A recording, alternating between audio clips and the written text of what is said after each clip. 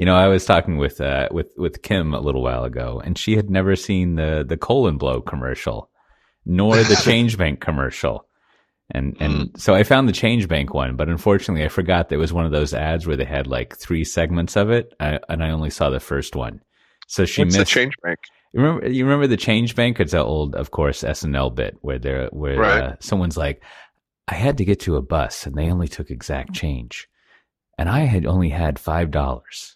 Thankfully, I went to the Change Bank, who gave me 4 ones and 10 dimes. And then there's someone from the Change Bank talking, and they're like, we'll work with you.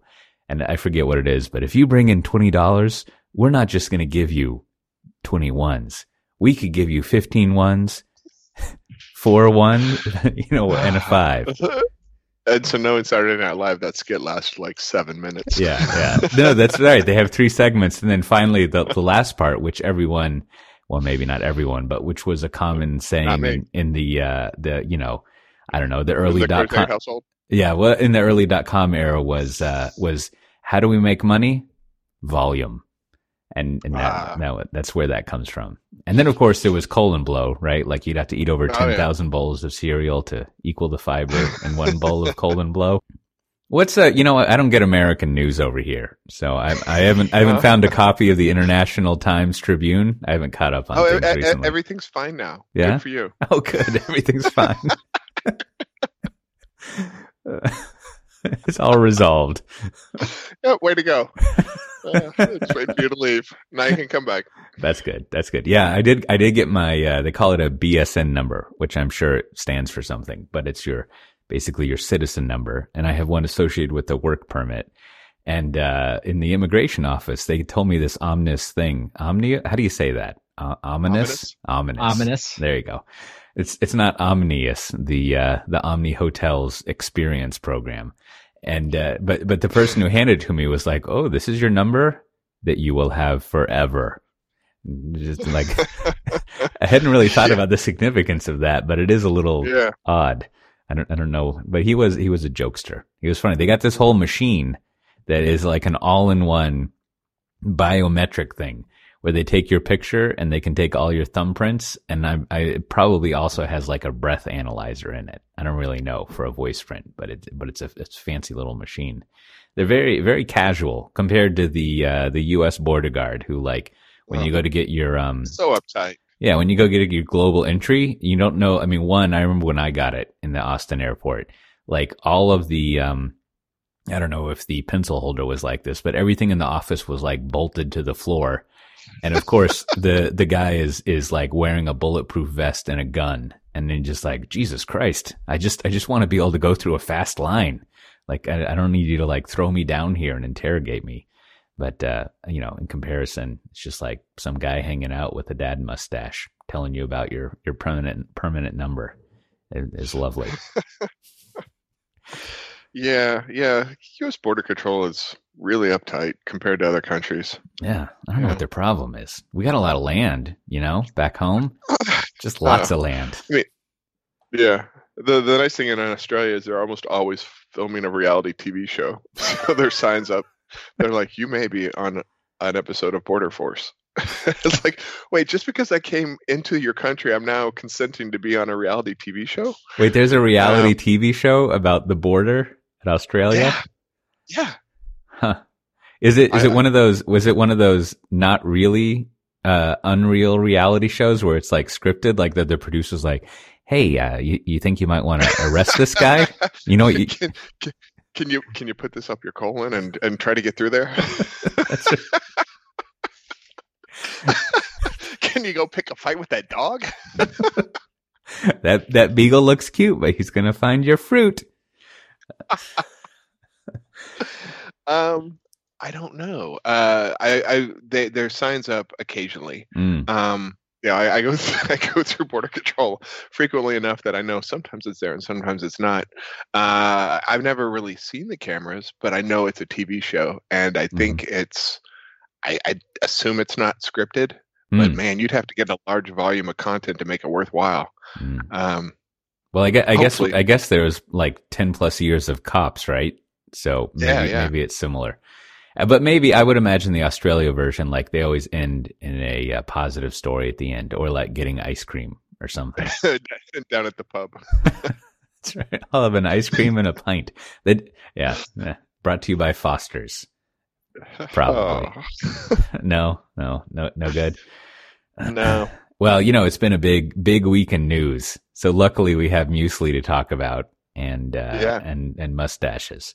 But I don't know. What do we got? I think Brandon, we haven't talked about this in a while, but it looks like Google has solved calendar scheduling.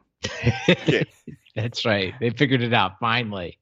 Although no, it doesn't seem. As we have learned already in our new tri-continent scheduling, it feels like there's still some work to be done on that.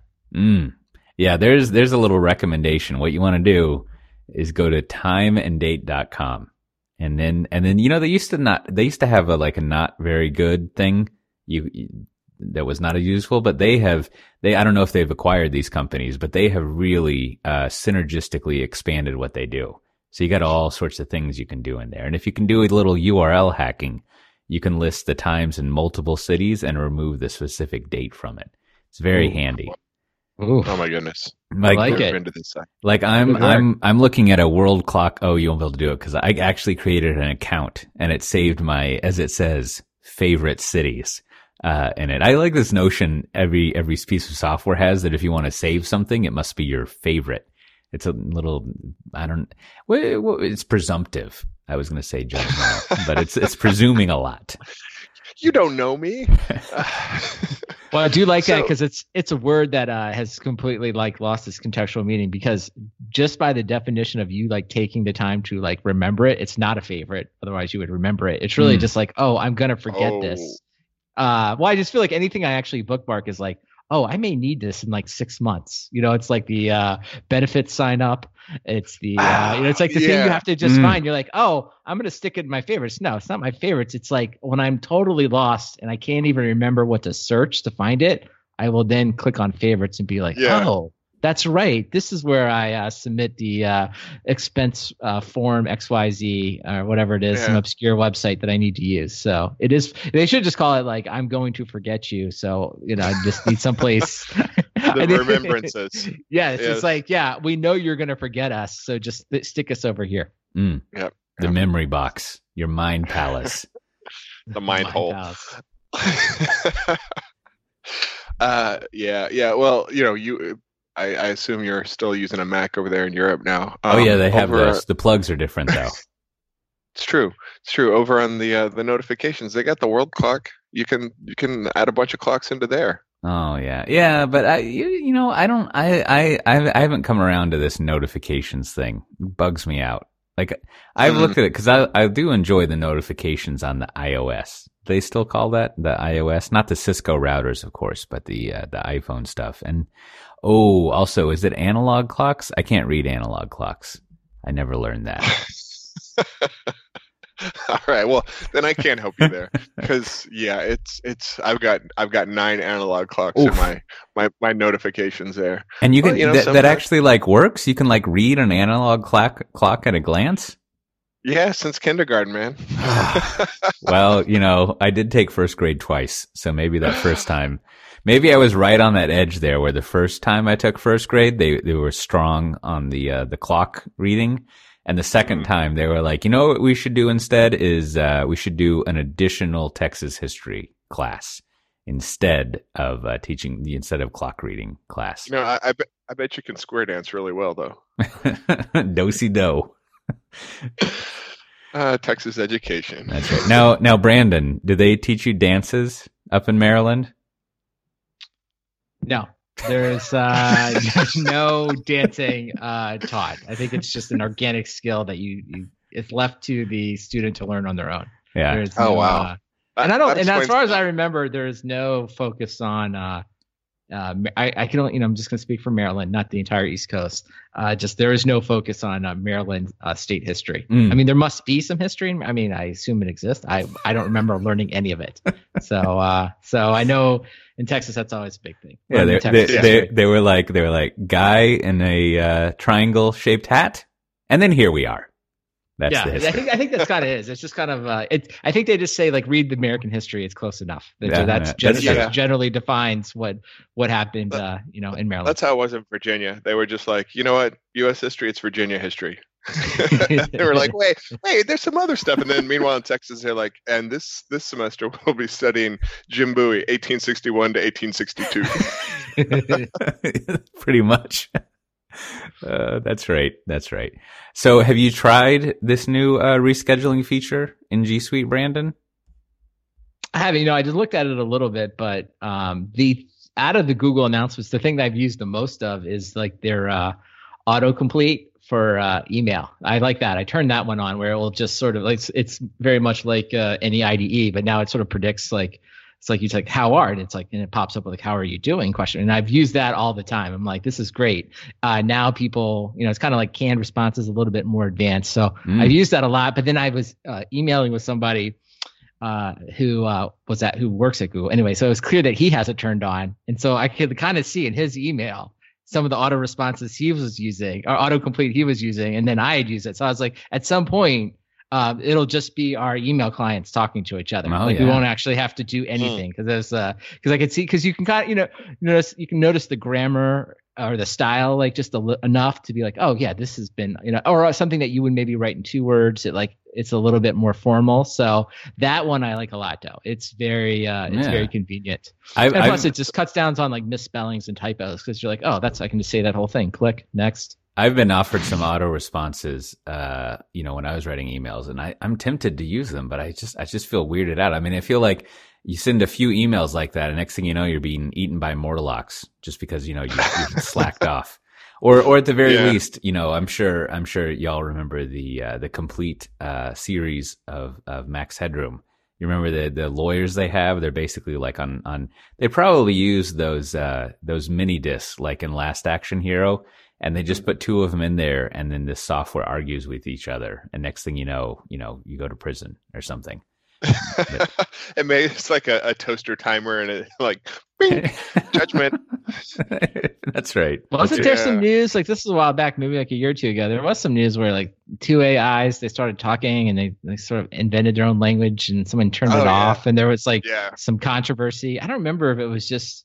I don't even think if they did anything. Facebook or something. The AIs were communicating via English, and then they slowly like sublimated into a more efficient language because they're like, well, you're looking for noun verb, and I'm looking for noun verb. Who needs adverbs?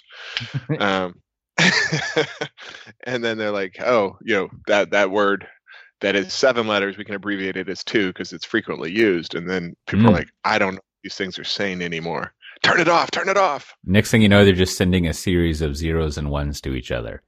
Oh man. So this new feature, as I read it, is basically you can suggest new times to meet, right? If someone sent you didn't Outlook do that? If I remember, I remember like the first time I used Outlook was when I worked at Dell. And, I had been a Mac person, I think largely thanks to, Matt Ray, or Mac Ray, so to speak, since BMC. And then I had to use Exchange and Outlook, and I was like, wow, this is, pretty good actually. It just like all works. And you could suggest times, and it would show you free busy and stuff like that. It is, for as much duplication as they say the G Suite, does, like it kind of has, they could do a lot better job at just sort of like copying everything Outlook does. They could, my understanding, and I think what I've even written and proposed in my thought lording is that you can just do a waterfall process if you're just copying software. So they should just Gantt it out and add in all of those lovely features that they have. It'd be nice. I like that. Just Gantt it out. Yeah. And now you get into product management territory. Just Gantt it out. Couldn't you just? Yeah, we're gonna pull some PMO magic on your meeting scheduling. Nothing could be more enterprisey than that, unless you were using like Silverlight or something. If that's still around. I was uploading some secure documents recently, for all this crazy stuff that I'm doing. And I got this message that the version of the browser I was using did not support Silverlight. And it took me a long time to find the link that was like, don't want to use Silverlight, which is really weird. You would think, well, I guess you wouldn't think, probably because who wants to pay for it? But you would think someone would have gone in there and like changed the .properties file or whatever they do in ASP land. Do they have would that be a .ini file? I don't know what they use over there. Probably need to execute some PowerShell or something. But yeah, Silverlight, not good. So yeah, that'll be nice to have that feature in there. I think it'll solve a lot of problems. Things will work better. Now, I was on my other podcast, Pivotal Conversations. Now I've been packing my house and moving around. So like, as was mentioned, I'm about 3 or 4 weeks sort of just like off kilter. And I finally watched, I heard the episode, I wasn't around, where you answered Tasty Meat Paul's question, what exactly is Knative or Knative? Or as someone in our Slack channel has suggested, native, because the K is silent. So there's that. I'm going to go with Knative. Knative. It's fine, handcrafted Scandinavian Kubernetes. Anyways, I was watching the video with DeWitt Clinton, I think, where they announced Knative, and then there's one of my Pivotal coworkers and the other guy up there. I don't remember all their names, even though I could have looked this up. And when I was watching that, I was thinking like they really taken this word serverless and just like blown it up to mean software development, which I guess is fine. And then that goes back to like our friend Simon Wardley, who just said, serverless is going to change everything, which if that's the case, then sure. As you improve programming, I think it will improve stuff because that's generally what happens with software. There's like a Moore's law of software development that it seems to get better. But since I've been out of it, as y'all have followed the last 3-4 weeks of serverless, like has it just become general programming or am I off kilter here? Has it won yet? Yeah, I mean, obviously it's still in that land rush side of thought lording, I guess. There's still. I've been asking about it more with customers, trying to see where it is, right? And maybe I'm talking to some of the wrong customers, or maybe it's just there's too much leadering and not enough working at this point. But there's still mostly all I ever come across is Lambda. And even I'm working on a project with a lot of IBM folks, and I don't hear them say like, we're this could be moved into OpenWhisk. It's still very traditional kind of stuff. So I think a while back Simon Wardley was like, who will take me up on a bet that 50% of computing will be serverless, and I want to say like 2 years or 5 years or something. And I was like, I would take that bet in a heartbeat. I have no doubt that the future is less moving pieces managed by, users. So we've slowly gotten rid of data centers. They're still there. Slowly gotten rid of mainframes. Still there. Slowly getting rid of data centers. Still there. Slowly getting away from managing your virtualized infrastructure. Still there. And so it's like you can't just say like, oh yeah, everything will change in 5 years. I think it's kind of like was it Bill Gates had a quote that I'll mangle where he said, nothing changes in 2 years, but everything, but. Nah, it was like you never really understand how fast things were moving until you look back 10 years. That's kind of the gist of it. But I do think serverless. I mean, I think it's just the new word for PaaS, right? I mean, it's more visionary. Right? It's like this is the attempt to define to your thing when you say software development coach. I think you're just saying like what could become like this will become the popular program.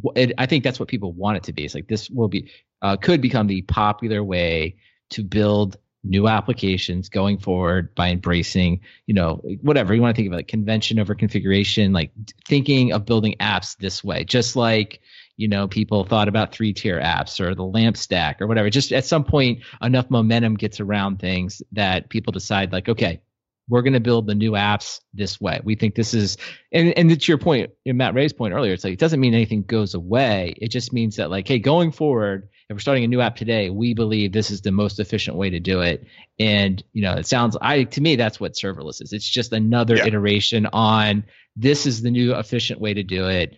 Call it serverless, even though that word, and, the fact the word's meaningless is probably good now. It just means like PaaS, like didn't really mean anything for a while, and then people get a sense of what it is. So, and then I think there will always be like the counter, right? I mean, I think Cote, you must counter this in your job all the time. People, and IBM, right, too, right? It's like, well, people say, well, Cloud Foundry, right? That's a way to build apps, right? And then that's totally valid. It is a totally valid way, and it's just like what gets momentum, right? And like so today, if there's the other side of that bet is like, the serverless morph into like the new preferred way to build apps going forward. I mean, I could see that vision coming true. It'll just be a lot different than it started out, like write one function and just execute it. Like at the end of this, it'll look totally different than that beginning. Yeah, I haven't read this yet, but the CNCF, a Music Factory, they have a working white paper, I think, trying to distinguish between FaaS, the functions as a service, from serverless. And I think that's where the consternating comes in, is like you did have this thing, and I think we even talked about it here, where you've got like some little piece of code that takes some input and executes, and then potentially makes some output. I mean, that's simplifying it, because it might actually like attach I don't know what the kids call it nowadays, attach some sort of backing service or service to like retrieve something and then like write it out to that or whatever. Mm-hmm. But then, I mean, I'm repeating myself a little bit, but then from what I can tell, the vision of Google serverless is basically like, you don't manage, it's kind of like a no-op sort of thing. It's like, you don't really need to, you're going to run your stuff in containers, and, you don't really need to worry about stuff except like configuring these components of things. It's kind of like, it was making me, especially as the DeWitt guy was talking about how we need some standards and stuff. And, to your point, as you were alluding to the 3-tier thing, Brandon, like it was like, oh, right, like J2EE, right? Like it's just like you've got all this standard that specifies these different components of how they fit together. And of course, you're going to have your, what was the thing you would always have to use in every goddamn J2E application? Was it JNDI? The thing where you'd have to like look up your objects? Just like every fucking application had that same thing. And you'd have to write that same boiler code over and over again to just like get your thing so that you could get an object and then do everything. It's ridiculous. But, you got your registries meant something different back then. And then you got your little execution objects, and you're like, oh, state is hard, databases. And, but so it seems like, we can't really have standards nowadays. Those are bad as far as I can tell. But you can sort of develop de facto standards around things. And then you got these components scurrying around. And so, and I'm kind of summarizing what you were saying, Brandon, but it's just sort of like, here's a methodology of writing, applications. And maybe in this iteration of serverless, what it means is, you're not managing servers, so much, but it's not like you're, I don't know, event-driven function junk. Yeah, I think Knative is still is one of those intermediate steps where you're still saying like, look, my serverless thing is going to run in a container that's managed by a server, by a server farm, but here's that little bit of wiring that I have to do. My JNDI, my POM XML, whatever kind of configuration goes into that, and it's still kind of a gradient because there are definitely more focused platforms where you have to do less of that configuration. The Knative approach allows you to bring your own workloads in, and that may or may not fit what the platform provides you. I mean, just like Docker solved a lot of software packaging problems. You're like, look, you might not care about my Scala language, but I can package it up in this Docker container, and you sure as hell are going to run it. So I don't have to worry about what the platform provides, and that's what Knative is. It's an abstraction layer. Yeah, an abstraction layer for your abstraction layer. And that seems like half of an abstraction layer.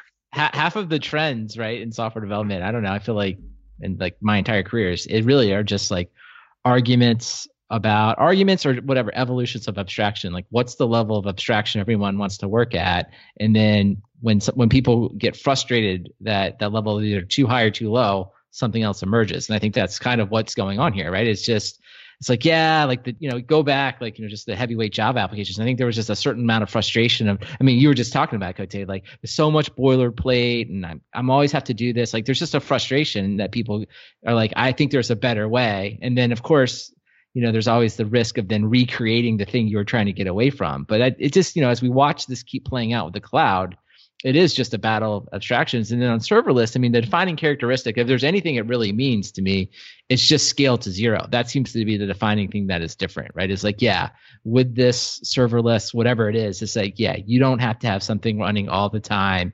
You can, if you will, quote, turn it off or have it in cold state or whatever. So you don't have, and that just kind of comes back to funding, right? I think people at the beginning, they're just worried this is going to cost too much. So that is a really nice way to get around that, is to say, okay, well, yeah, when no one's using it, it's just off, right? Like you're not getting billed at all. And then when it gets booted up and if you're so successful that it's running all the time, then you'll be okay paying for it, right? Because something's happening to pay for it. So, like to me, if you just said like some other architecture or something else provided that, which I think something will eventually do it, like then you really have no need for serverless, right? It's just like, yeah, it's just another way to like start from zero. Maybe to take a experimental swipe at it. It seems like a lot of this you get in your serverless world is compared to like a 3-tier world, right? Like the sort of model is, so you're writing an application. And as you're saying, the first thing is most of your application is going to be basically stateless. And that characteristic is important because it runs in these containers and it's got your 0 to scale. So you don't have time for state. State takes a lot of time. And then you got all these Medium posts about like, we were doing this one thing and it took milliseconds to come up, which wasn't acceptable for our whatnot. So we had to do this thing, and it's very exciting. So you got your stateless applications, which are in contrast to the old thing where your applications were very statey, so to speak. And then, of course, what that implies is like, well, I'm going to need some state. So you got a whole other service, and you're like, I'm going to need some state, and I don't want to pay a lot of money to Oracle. So then you invent this whole other like system, not invent, but you have to get a whole other set of services and systems that basically store your state. And then you can sprinkle some machine learning and 2 machines talking to each other and all that nonsense in there. And then, of course, you need some networking bullshit to like help route things and load balance, and you can use your security in there. But, it's just connecting all the stuff together, all the, if I remember from my UML, all the lines between the boxes, of what you've got going on there. And it seems like somewhere in those 3 things are basically like, you got your stateless, you got external data services, and a bunch of fucking networking shit. And there you go. You got yourself some serverless application model. Instead of, I've got my UI, my sort of controller that figures out how to respond to user input and has, as we used to call it, business logic. And then underneath that, the last tier is the Oracle database that you're running maybe SQL Server or Myra SQL or something. But I think it feels so much similar, even with all the acronyms, because like every one of these, like that I try to deploy or I just look at, it's usually like a bookstore or something they start with, and it's like, the whole database, right? So behind every one of these serverless is like some kind of cloud storage, right? Like they always just assume you're going to use like whatever, AWS or Google, like there's a database you can write to, right? So that's always sitting there. And then you have, the API is always a REST-based API, right? It's always like very much looking like that, right? With the JSON going back and forth. We all know that. And then the state, right, is kind of coming back to like, okay, the assumption is like, the example is always like, well, you're going to have a web front end, an iOS front end, and an Android front end, right? Mm-hmm. And so the state is going to reside, if you will, like on those devices. So they're just going to be making these requests, right? The authentication, get the token, and then they're going to like, hey, give me the list of books. I want to buy the books, right? So I don't know. Like I always think like when I unpack it all, and I know there's more complicated versions of state, but like when you kind of get down to like an application that fits that mode, right? Like sort of request response. like it all looks very much the same as the LAMP stack to me, right? It's just like, yeah, you have the middle tiers, your web servers, the old Oracle database or MySQL on the back end, and maybe even you had like a Win32. But then you just kind of go through and replace everything and just like, okay, this is just a really well-defined API that has pretty clean, simple functions. And like a lot of apps fall into that category. So I think like most apps, that at least the demo app, I should say, most of the demo apps that are discussed are all in that category. So I guess the question to me is always like, if you ran up against something where like, yeah, you just couldn't have the state on the client, like it's just so complicated that, yeah, you do need to keep that server and load it into memory and it all needs to be in one place. Like, I don't know. I think in that case, like you punt, right? Like this architecture doesn't work for that. Or I haven't seen any of those examples that are meaningful to me. I think it's just not there yet, right? So there are starting to be more and more, to use the term cloud native applications where they're like, you know what, normally we would have put in, an Oracle database here and load, HA proxy and an Apache, but we get those for free from the platform. And that allows you to focus on the business logic instead of, the plumbing. And that's why everything's supposed to move faster in the cloud. The more you can lean on your platform, the more you get. So at some point, there's going to be a native SAP for AWS. Yeah. Well, I think that's, I think that would be an interesting talk for someone to dive into is like, where does, the function side like break down? Like what's a tangible example where people are like, yeah, I can't do it. Like I need some heavier weight state. I can't just rely on the client to make a request and give me the information and take action. I needed to go like do something else. You know what I mean? And like I had to because that would be the place where you'd say, okay, right here is where it breaks. Right here is where it just does not work. And I don't know, maybe most of the applications aren't doing that today. And that's where you're like, right here, I can't get away with Lambda for this, but you know what? I can package up my app, shove it into Knative, and now it's, now I can supply that missing piece. Or, you know what, I can cram that into, into a Docker container and put it in there. I mean, each one of these, lower level, higher level, whichever direction you're going is because you could not make it fit into the, the most abstract version. And right now people are pretty happy to be away from bare metal, except for performance, right? Yeah, no, I think so, and I think I would really be interested in where someone's like, yeah, if it wasn't like a legacy thing, because I think the most of the time would be like, well, the reason we can't do this function is just because we don't want to rewrite this thing. There's something out there, which is totally valid. I mean, I 100% valid. I think, right? But and that one makes total sense to me. I think it's just like the new. I guess I just try to think about like what's a new problem where we were like, oh. Sucks. Like we made the REST API call, but now we got to the other end and like, yeah, like we can't just automatically start processing this. Like we needed to like have some state on the server that's pretty complicated to even do this. Like what is that thing? Because that's like if someone like I would love to see a list of like, hey, these are the use cases that are really complicated where it just breaks down. Just because then it would just be like a handy tool to like kind of give you a sense of like, well, what should I be doing? Like, that would be. I think there's a heuristic in there somewhere that if there's that little limited to software development, if there's a new software development paradigm, and it doesn't have, well, that you don't want to put things in that phrase. Something that's a generally new software development paradigm has to have certain applications that it cannot apply to. Otherwise, it's just improving programming. Unless you have this area of stuff that doesn't work for it, then you just like made programming. You, as Matt was saying, you just like have made a better way to jam a bunch of stuff into a container and deploy it on a server, which is fine. But it gets back to the point of like, what's the difference here? But no matter what you're running, I think as some people would call it, you want to have your day two operations. You got to make sure everything's running and monitoring, right? And do one of you want to say what you might use for that? Yeah, I got this one here because we've got a new read here. So we want to thank Datadog. This episode is sponsored by Datadog, and this week they want you to know about Watchdog. Watchdog automatically detects performance problems in your applications without any manual setup or configuration by continuously examining application performance data It identifies anomalies like a sudden spike in hit rate that could otherwise have remained invisible. Once an anomaly is detected, Watchdog provides you with all the relevant information you need to get the root cause faster, such as stack trace, error message, and related issues from the same type frame. So we love our friends at Datadog. They have a great tool with Watchdog. And if you go to www.datadog.com/software-defined-talk, you can sign up for a free trial and you can take a couple steps and they'll send you a new t-shirt, which is quite lovely. So really appreciate Datadog as a sponsor. It can definitely help you in your operations. Check them out.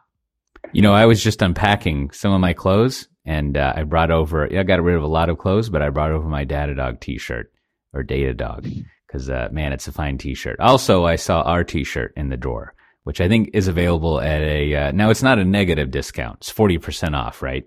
You can, if you go to softwaredefinedtalk.com, there's a little link to t-shirts.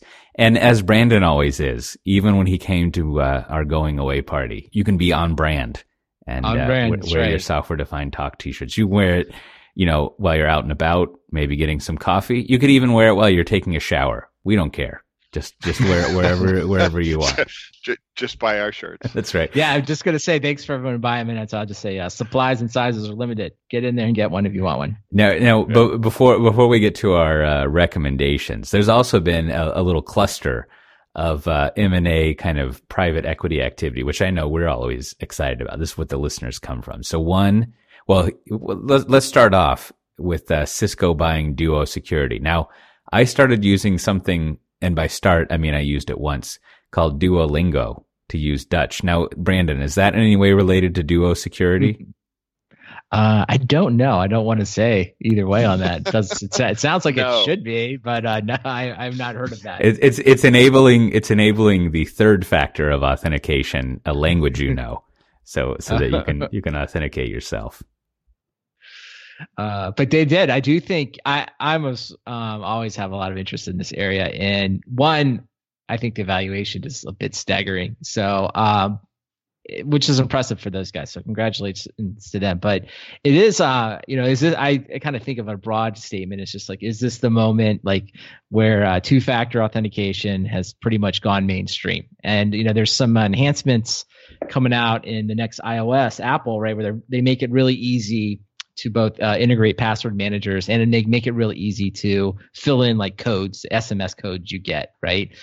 So it does seem like this is achieved. And, it's always just wondering, I just wonder why these things happen. Like it does seem like two-factor authentication has achieved this level of interest as well as adoption that like Duo is getting bought. Like you see Apple doing things. I'm sure I know Android has some password management capabilities. I'm sure their next version of Android will do a bunch of that. So it's kind of, in some ways, like I've been to like many security conferences where everyone's like this, the password's going to go away. The password is dying. And it's like, no, it's never dying. And this seems like a legitimate, at least use of replacing it, right? It's like if people use password managers coupled with some type of two-factor authentication, that seems like the reality we'll live in for a long time. So I don't know. And of course, it's just interesting when Cisco buys stuff, they don't mess around. They just spend a lot of money. So that was impressive.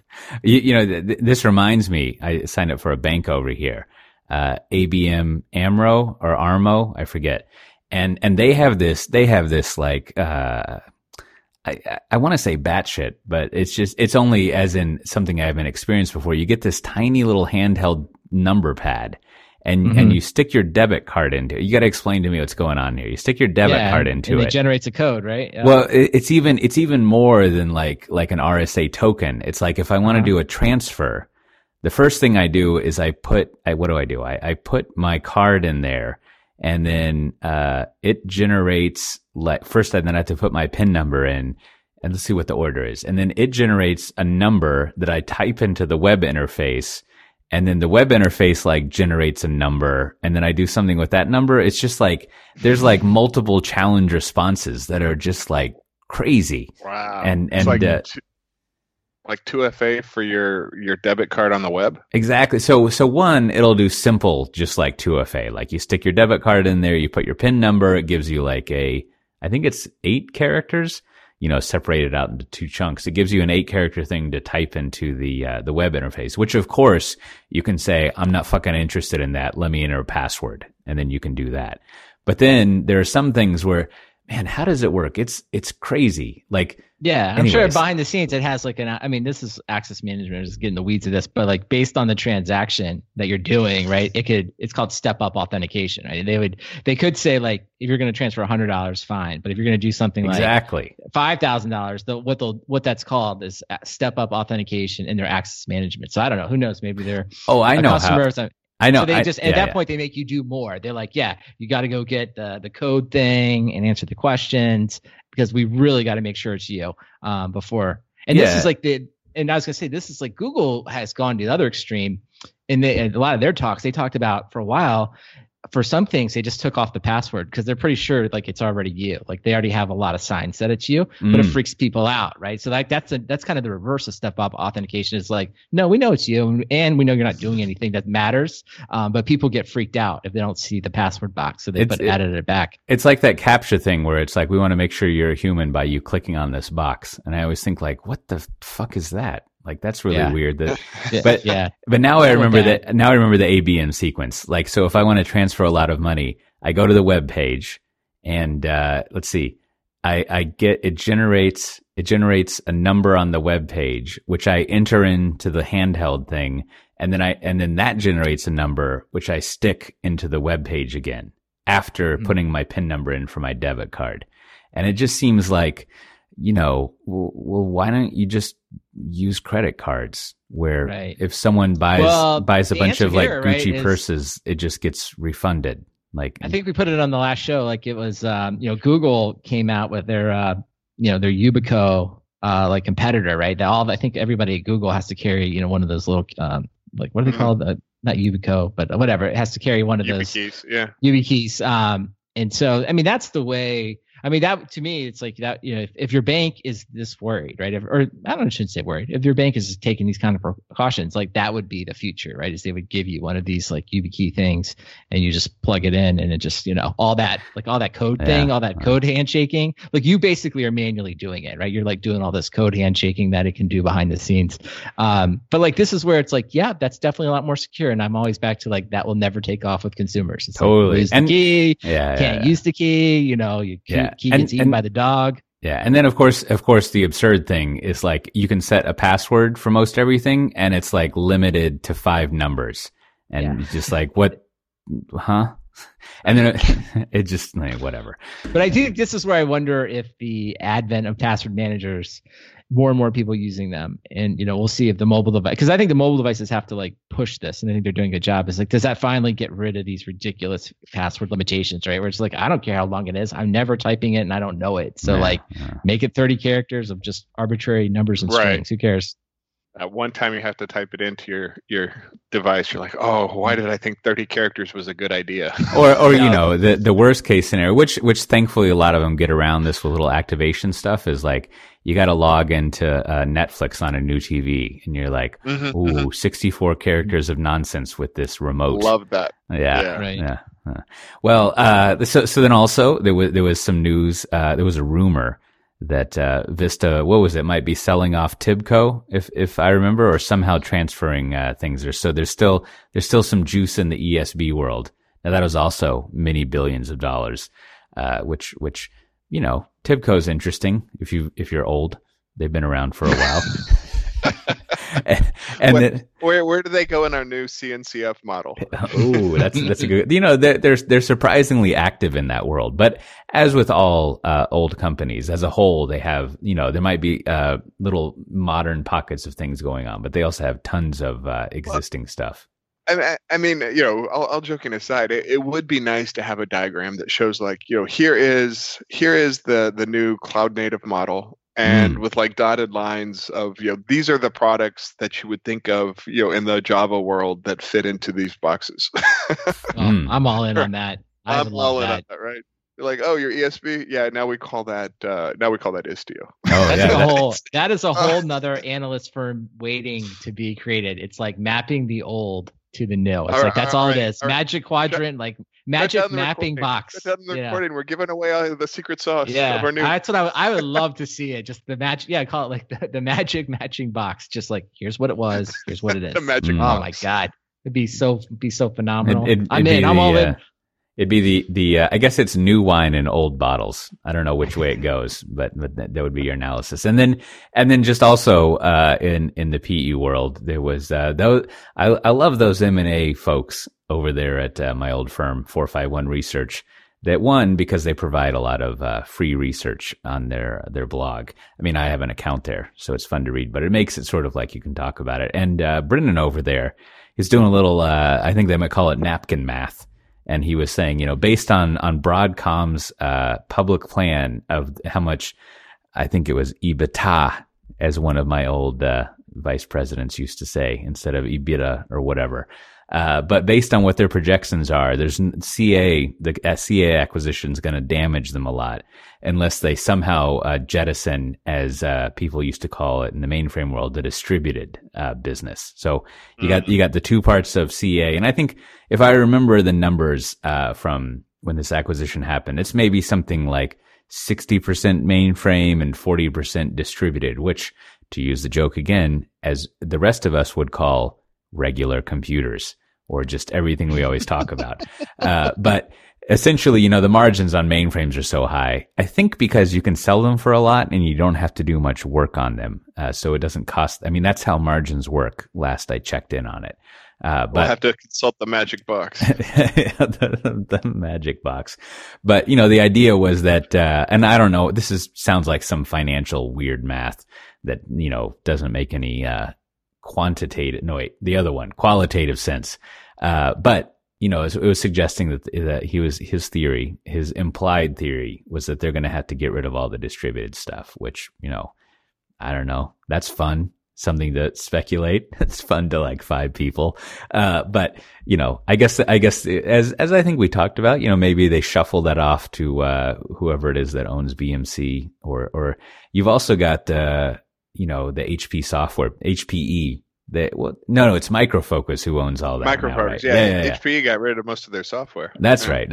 So the Micro Focus people could pick that up. Who knows what'll happen? There's there's a little DevOps suite in there of stuff going on. Maybe you got what was it, service virtualization and a few other little things there, and then finally. I saw that the robot pizza manufacturing company, I forget what they're named, but they got a huge amount of money.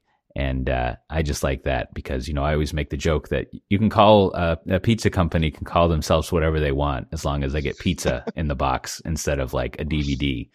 They can call themselves a software company, but maybe you're going to start getting a piping hot DVD from a robot. And I particularly saw this because I've been reading that OKR book, which, I'll finish reading it before I make a final judgment. But there are extensive. I've been listening to the audio version, and they get the original people to go over how they used OKRs, and it's very Halo effecty, which is unfortunate. But they have the pizza people in there. And they're all like, OKRs helps us makes fresh pizza. So order yourself a robot pizza. I'm sure it's delicious. Well, with that, I think we should close out with our recommendations. Now, I've mentioned it several times. We've got our Slack channel. You can go hang out there. We put all of the topics we'll discuss. There's some little side conversations, whether it's about sticker alignment on laptops, or all sorts of other little conversations we have going on there. There's channels for the other podcasts that we do. And also mentioning stickers, if you want to get a sticker for free, you can mail your address, your mailing address, if you remember that, to stickers@softwaredefinedtalk.com. And Brandon will walk down to the post office over there in his neighborhood, mail you some stickers. Now, Brandon, do we have a recent sticker giveaway that's notable? We do. Lindsay from London. He mailed in, and I sent him a sticker. Said he just got it. His quote is he really enjoys the podcast, just the right amount of humor, sarcasm, and facts tests for a cynical Brit like himself. So I would say that, my friends, is our target market. That's right. So we appreciate Lindsay. He said some other nice comments. So yeah, so definitely, if you want a sticker, hit us up. Love to give them out. Be great. I love this novel way he spelled humor. That humor. You need to get used to it, Cote. So yes, that is the cut and paste. Do they use British spellings for things in Amsterdam? You know, or is it American spellings? I haven't noticed that. I'm gonna have to seek down the word virtualization and color and humor. Yeah. See how they do things. Because you're gonna want to set your spell check to Ian UK or Ian AU like I did. No way. I'm just gonna blaze in with my American brevity. No way. You're like, no one's gonna mistake me for a Dutchman. and then speaking of applications, do you have any updates on your Quick Con Call iPhone app, Brandon? How's that going? It's going well. Definitely well into the next major upgrade cycle. Got the development team on it. We've got some exciting enhancements. But don't worry, fear not. You can go to the iPhone or the App Store, Apple's App Store, and you can download it, give it a shot. Tell me if you love it. Tell me if you hate it. Love to get any feedback. So I've got some feedback from listeners. Always appreciate it. Now, can we expect a stateful, thick, gooey version of this? Maybe I can log in. No? Not this one.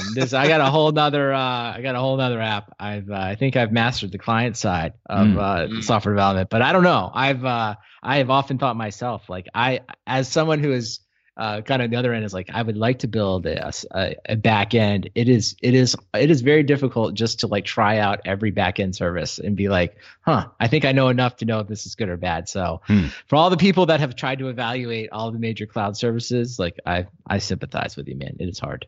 I see. Well, with that, Brandon, what do you have to recommend this week?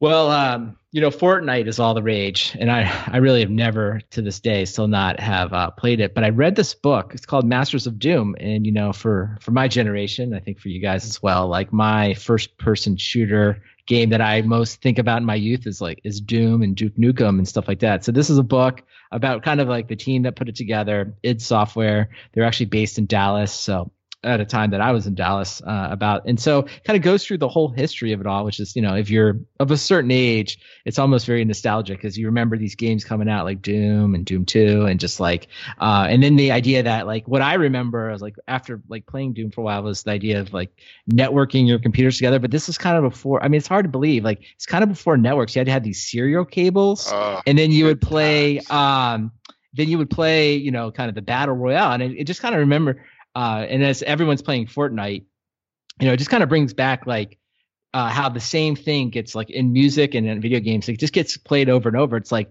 no matter what you build, at the end of the day, what people want to do is they want to like get on a virtual world and kind of fight each other. And so like, and I totally get it because I remember I just don't have enough time to play now. It's not that I don't like Fortnite. It's just like, so I think it's interesting for like this generation, my children or like maybe the teenagers, like their Doom is going to be Fortnite, right? And then maybe in 20 years from now, someone will invent something else. But like for anyone building a game, you really can't go wrong with the battle mode. Just battle royale seems to always be a winner. So if you want to read the history of it and you're like a certain age, you want to like remember all the games, read Masters of Doom. It's just a fun look back at how all those games came together. I think that's the primary reason that a lot of my coworkers in high school worked at Funds Express is because there was a network there. So after hours they could play Doom and what was it? Not World of Warcraft, but that other one where it's just, resource management where you're like chopping down wood and shit like that. I forget what. Yeah, it was Warcraft and Warcraft 2 and Warcraft 3 and StarCraft. Yeah. Oh, StarCraft. Good times. Yeah. Oof. Man, I bet you built a few LAN parties in your time. Star Control. Oh, you know it. Yeah. So yeah, the Doom with the B and C networks before we even got to Cat 5, we had the cable cables, and then you tie them together with the twisted pair or those weird funky connectors. Oh, but you can only play 4 players. But man, that was awesome. Good times. Well, how about yourself, Matt? What do you got to recommend?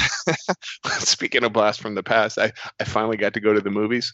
I saw Deadpool 2 recently. I know it came out probably like 3 months ago or something, but I very much enjoyed it. If you like the first one, you'll like the second one. It's it's pretty much just as good as the first. So go watch it. That's a good review. Hopefully it'll be on.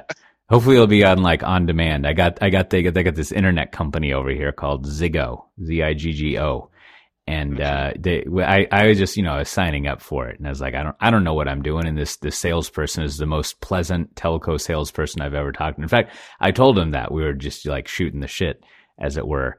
And I was telling him, like, yeah, in America, no one likes their telco. And he was like, he was confused. He was, really? but we provide the internet to you. That's right. But yeah, so I just bought the full, true to my, there was 3 levels. There was like entry level and plus and max. And I was like, I want max. Whatever max is, I want it. And you get 2. Yeah, you get TVs bundled with it, and like we were watching like Westworld on demand. It's like a whole new world. It's crazy.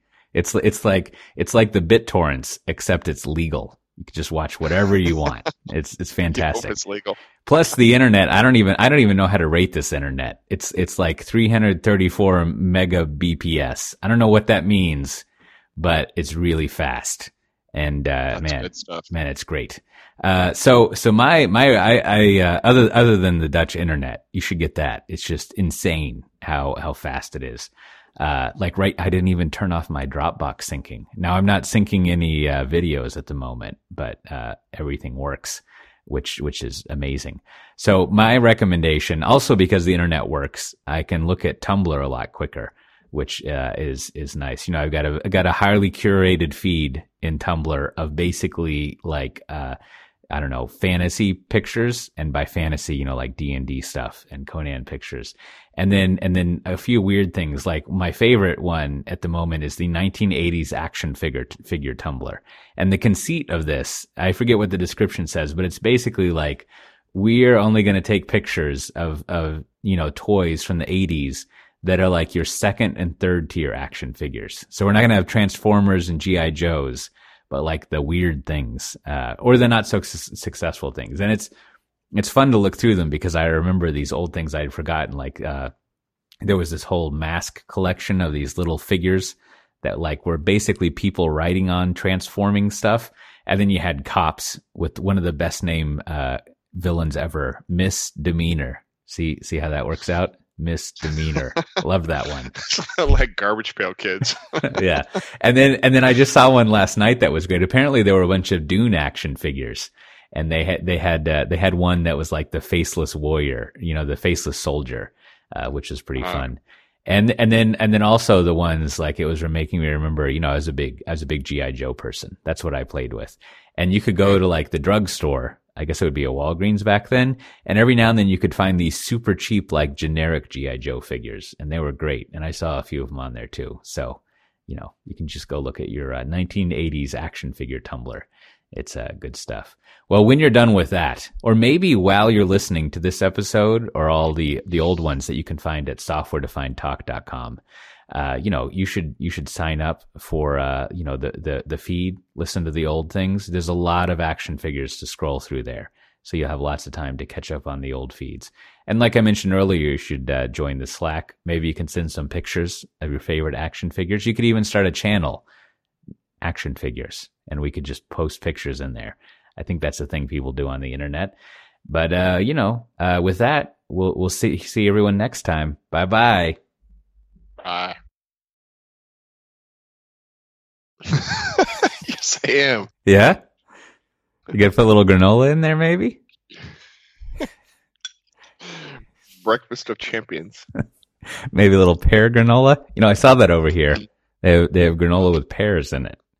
And there's like, you go to the grocery store area and the cereal part, and they've got maybe like 5 types of American cereal, and they're like full up on muesli and granola, just whole grains out the wazoo. They know what they're doing. Yeah, that's good stuff. Now are you supposed to have you're supposed to soak muesli?